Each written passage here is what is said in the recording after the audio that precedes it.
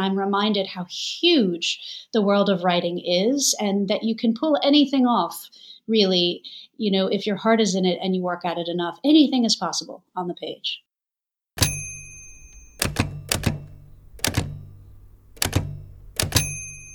The Feminist Press is a partner of Fierce Women Writing. Founded in 1970 and celebrating their 50th anniversary, the Feminist Press seeks to create a world where everyone recognizes themselves in a book. A nonprofit and independent publisher, they support storytelling that ignites movements and inspires social transformation. The Feminist Press lifts up insurgent and marginalized voices from around the world to build a more just future.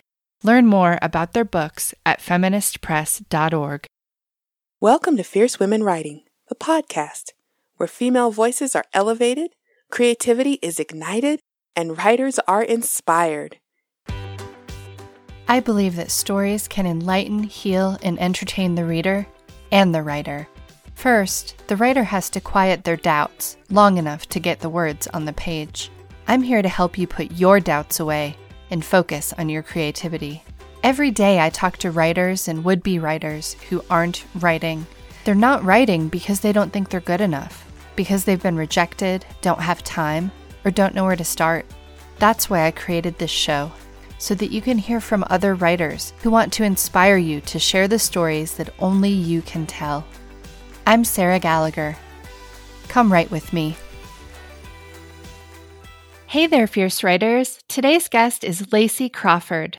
Lacey Crawford is the author of a new memoir that's out now called Notes on a Silencing and the novel Early Decision. She lives in Southern California with her family. Welcome to the show, Lacey. Thank you. I'm so happy to be here. Lacey, what are the ideal conditions for you to write?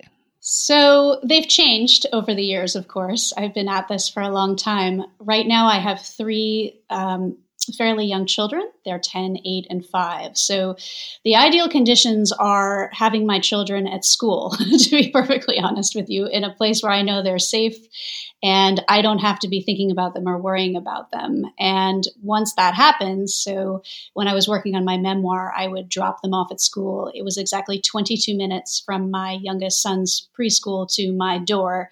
So I could be on my sofa with my laptop in my lap by 25 minutes after I kissed him goodbye. And that would give me exactly 3 hours. And during that 3 hours, I do nothing else, think about nothing else, don't even get up and walk around. Wow, that's incredible. So you just delve into that. It's the only time I had. That was the space for me. And I did find that fairly quickly, I know Stephen King has written about this in his book on writing, but it's almost like my unconscious knew that was the time that we would be going back down to the well. So by the time I drove home, I was already sort of switching off the radio and getting in my head and then ready to hit the keyboard by the time I was home. Why do you write? I wish I knew the answer to that. I think growing up, I remember being very young and, of course, loving reading the way we all did and loving books. But I remember being really troubled by moments of hypocrisy, by even the sort of very benign thing that adults do of not telling children the truth because the children aren't old enough to handle the context or appreciate the gravity of a situation. I have always been frustrated by the stories we tell that aren't true. And I don't mean lies. I mean more like what counts as civility. And I have been drawn to writers who's try to get at that, either in fiction or nonfiction. And I think that my writing, which is really just a way of being in the world, is about trying to understand the things that I have taken for granted or assumed were true that actually don't speak to the truth at all. And for whatever reason, I'm not able to think my way through these things. I have to sort of draft my way through them. What are your best writing tips? It's taken me so long to get to a place where I felt I could produce work that I could stand behind, work that I was proud of. And there were so many years when I tried everything.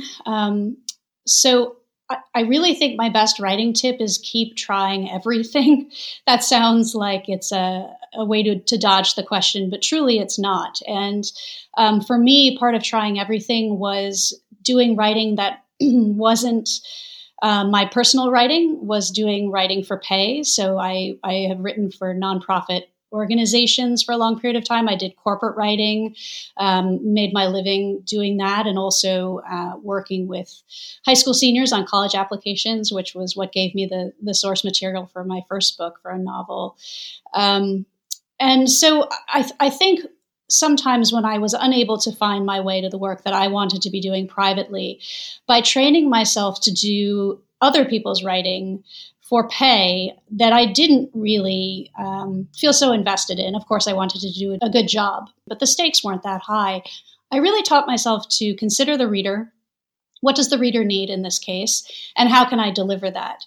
And it's a very straightforward and kind of binary set of questions, but that has a lot of use for what it is that I'm trying to write more recently. So my best writing tips are write anything and everything you can in every possible direction and try everything, because you will find your way to it. I did, at least. And I think if I can, everyone can. What are your suggestions for someone trying to overcome a block? Even the question is scary. I think we imagine blocks to be like a kind of fog, that descends on you, and it becomes so difficult to write. I have given up writing for years of my life. Some of the years I was just referring to when I did writing for pay, but I gave up on trying to write fiction, which was my first love. I gave up on writing anything that really felt too close or too hot or too important to me. There was a lot of sadness and frustration in those years. But I think it's good ultimately that I was willing to let myself take a little time and space. For me, sometimes being blocked is a matter of not yet knowing the story that I wish to tell. So I think we need to be compassionate with ourselves and maybe not consider a block as a wall or a crisis, but rather a sense that something is on its way. I mean, it's like the stillness before the storm. Because in my case, every single time I haven't had a writing project, I've been convinced I'll never write again. And I'm always going to go back to graduate school and finish my PhD. And I even send crazy emails to people asking about their departments and have conversations and have coffee with people. And then I get sort of halfway down that road and have an idea, and I don't write anyone back, for 6 months because I'm writing another book. So I do think if we consider a block to be not a crisis, but a part of process, and that patience will lead us through. What about editing and revising tips? Do it as often as you can. Find people you trust. I know that everybody says this, but I've never been a part of a writing group. I think that would be too overwhelming to me, but I do have 4 sort of beta readers who are all writers themselves, beautiful writers. All of them happen to be published, but that's certainly not the criteria. They're friends of mine. But they write in different ways, and they write in different genres in some cases. And so they're able to bring eyes to my page that I can listen to. And one of the reasons I can listen to them is because I really believe that these people think I'm a good writer. I'm sorry to be so needy as that, but I'm not worried that they're reading it and thinking, oh my God, this poor woman, why does she keep at it? I know that they're thinking, she's not really at the heart of this yet. And they're able to say that to me in a way that I can hear that makes me feel both held and also redirected. So, when I'm working, I revise constantly. I don't draft quickly. I know a lot of people do and do that very successfully. I don't. I have to feel that I'm emerging from a really confident perch from the day before I can go forward. And if something isn't working, I work at it. And I know other writers say, if something isn't working, highlight it, tag it, do whatever you need to do and keep going. And I envy them that momentum and that confidence. I really am a stickler for getting something right, because to me, if I stumble, it tells me that I'm not quite sure what the next door is to try.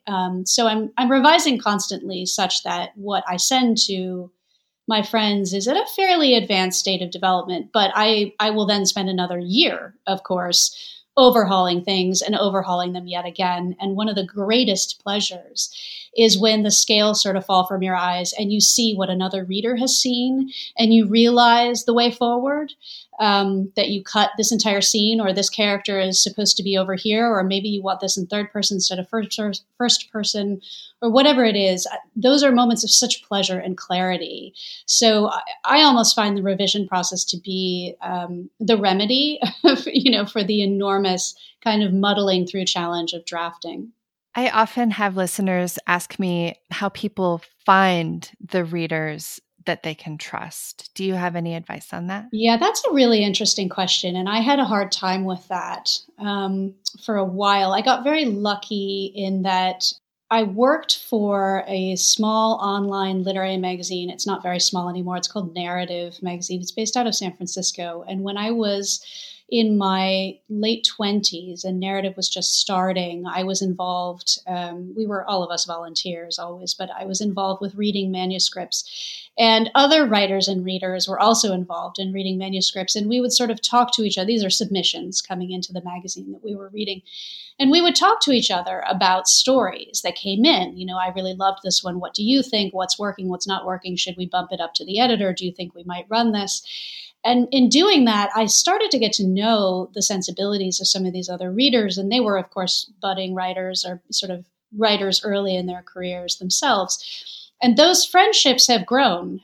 So one of my favorite readers, who has a novel out this week, actually, the same day as my memoir, was a fellow reader with me at Narrative 15 years ago. And we've just kind of grown up together, and we can send each other things no matter how messy they are and know that it will be loved and held safe. So I do think there's a really vibrant ecosystem of literary magazines and people who read for magazines as interns. It's all unpaid.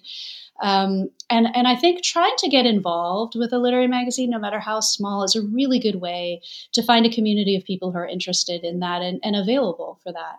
Can you estimate your submission to publication ratio? This question makes me smile because I'm a total coward. I have heard so many writers and see so many writers on social media who are working with, these submissions platforms, and they're sending out stories and they're getting them back and they're sending them again and they're placing things, and they're capable of this kind of resilience and courage.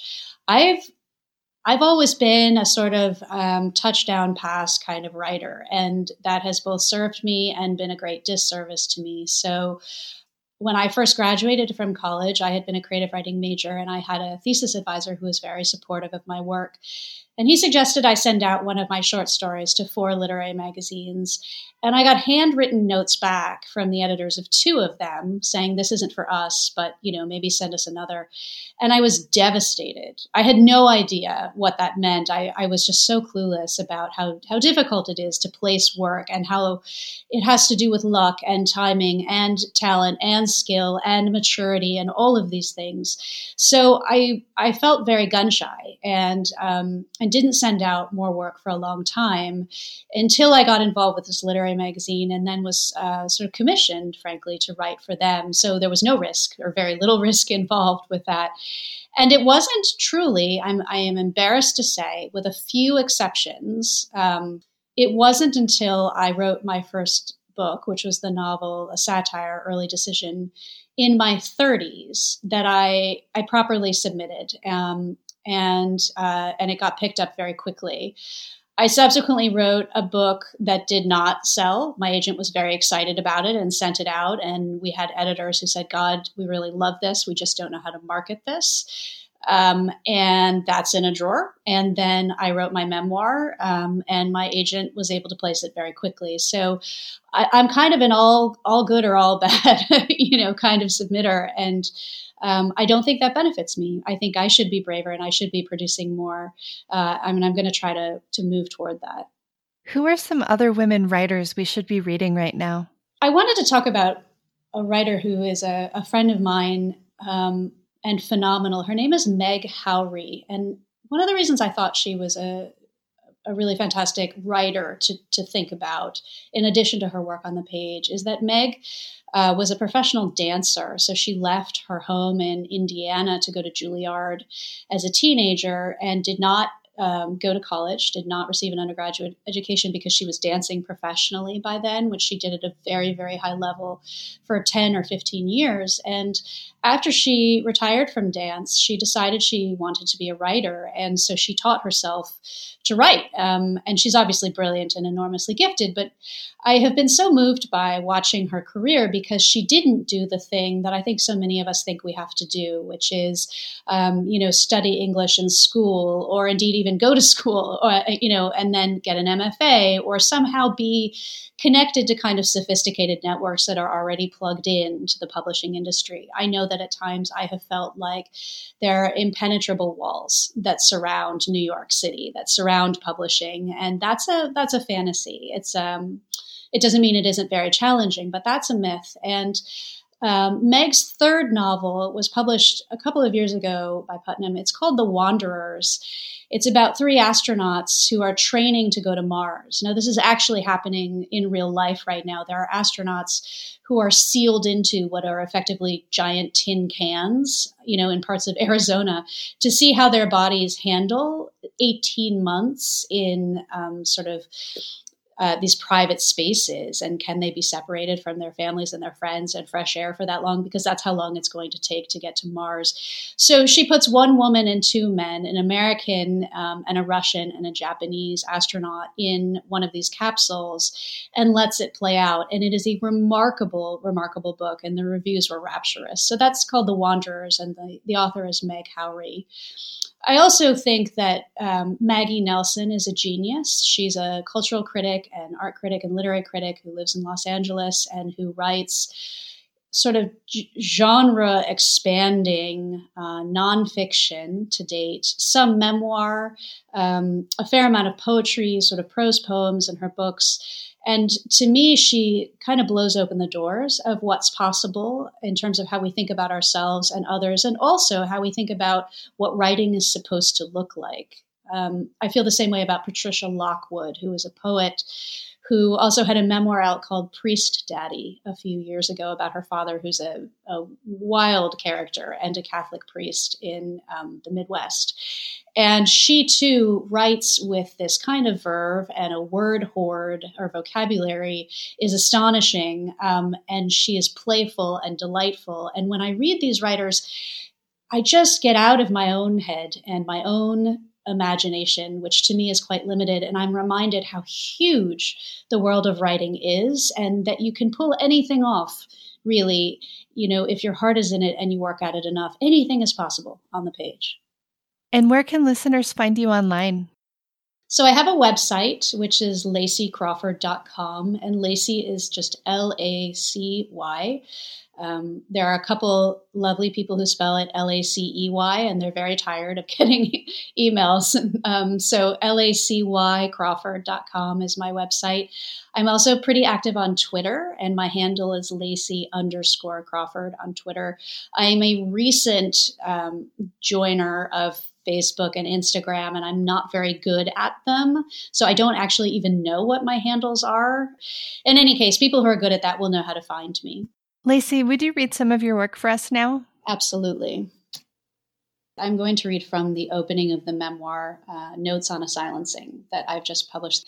And I want to issue a very bold content warning that this is a very straightforward account of a sexual assault that happened to me when I was 15 years old. So if this is upsetting, if this is going to be provocative in uncomfortable ways, please know that, and go with love if you switch off, because I know how that feels.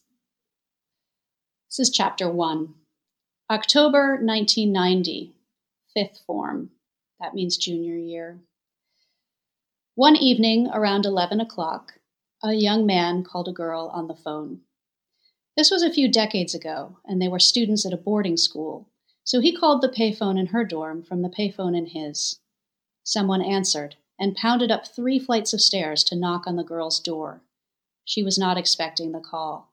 He was a senior, a grade ahead, but a couple of years older, and he was upset.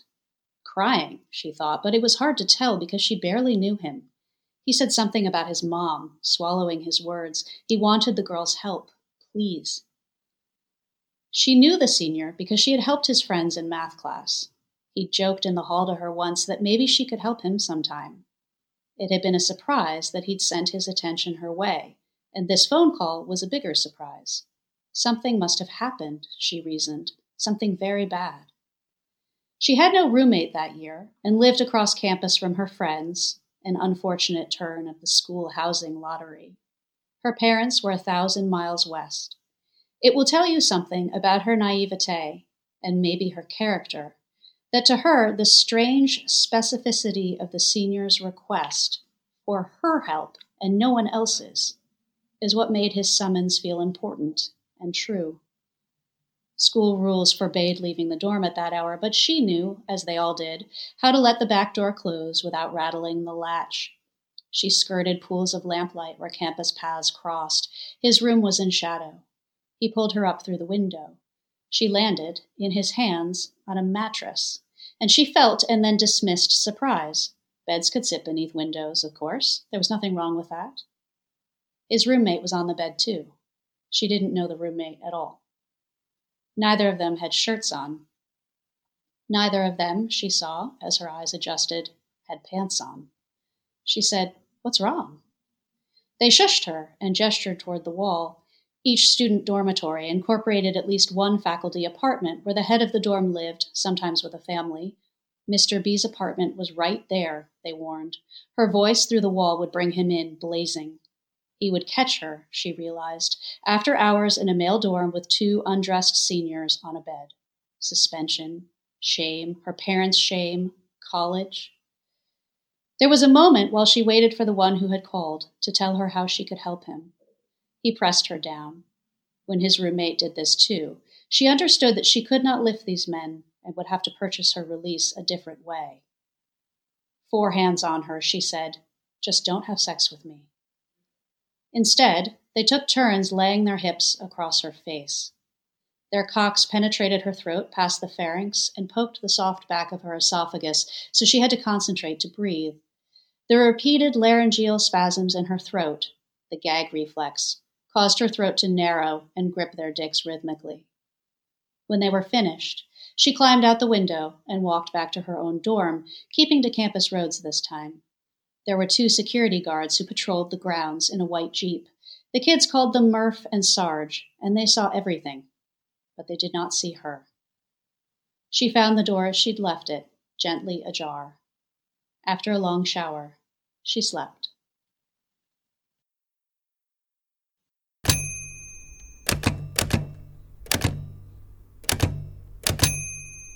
Now it's time for a writing prompt. I suggest setting a timer for 6 or 8 minutes, putting Lacey's prompt at the top of your page, and free writing whatever comes to mind. Remember, the important part is keeping your pen moving. You can always edit later. Right now, we just want to write something new and see what happens. So the only way I could find a way to write the memoir about my time in boarding school was to find a way to tell the story of the assault, which was at the heart of it, as simply as I could. And I found that every time I tried to write it with feeling and descriptive language to make it good writing, it kind of fell flat because there's nothing artificial about this experience for me, and I couldn't access my memories by trying to be writerly about it. What worked was getting off the phone with a police officer who had just given me some very bad news about the investigation and sitting down and writing it as cleanly as I could. Just the bones. What happened precisely? And once I did that, I was able to access a different form of telling that didn't feel writerly at all to me. It felt very true.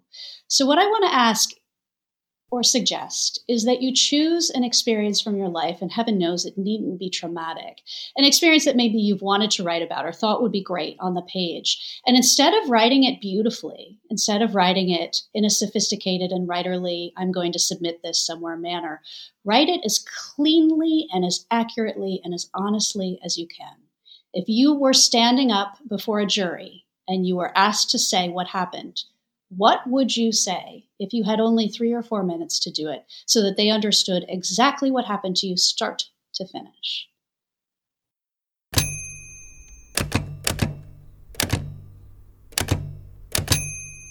I have to tell you, I was shook for the rest of the day after Lacey read me that story of being assaulted as an innocent teenager. For so many of us, there are echoes of familiarity and solidarity in witnessing the stories from other women who have been sexually assaulted and raped. I know it wasn't easy to listen to it. It also feels so important to recognize the truth of violence against women and the power imbalances that punish women for telling their stories, for telling the truth. Read Lacey's memoir, Notes on a Silencing. It's out now. I was thankful that she shared a writing prompt related to how she was able to distill that experience into such effective writing. I know she said that we don't have to use the prompt to write about something traumatic, but it worked so well for her that I'm going to try it too the next time I'm trying to write about something that cuts too deep. If listening to the podcast has been helpful in your writing practice, become a supporter on my website. With the recurring monthly contribution of as little as $2, you can help me ensure that these interviews continue to happen. I'm Sarah Gallagher, and this is Fierce Women Writing. I'll be back next Thursday with another episode. Until then, keep writing. Become a supporting member of the podcast with a monthly contribution at fiercewomenwriting.com. Get more writing prompts and engage with other writers on our Instagram page at Fierce Women Writing. Remember, women is spelled with an X. You can also help us reach more writers by sharing this episode with a friend and subscribing, downloading, and reviewing the podcast. Thank you for listening.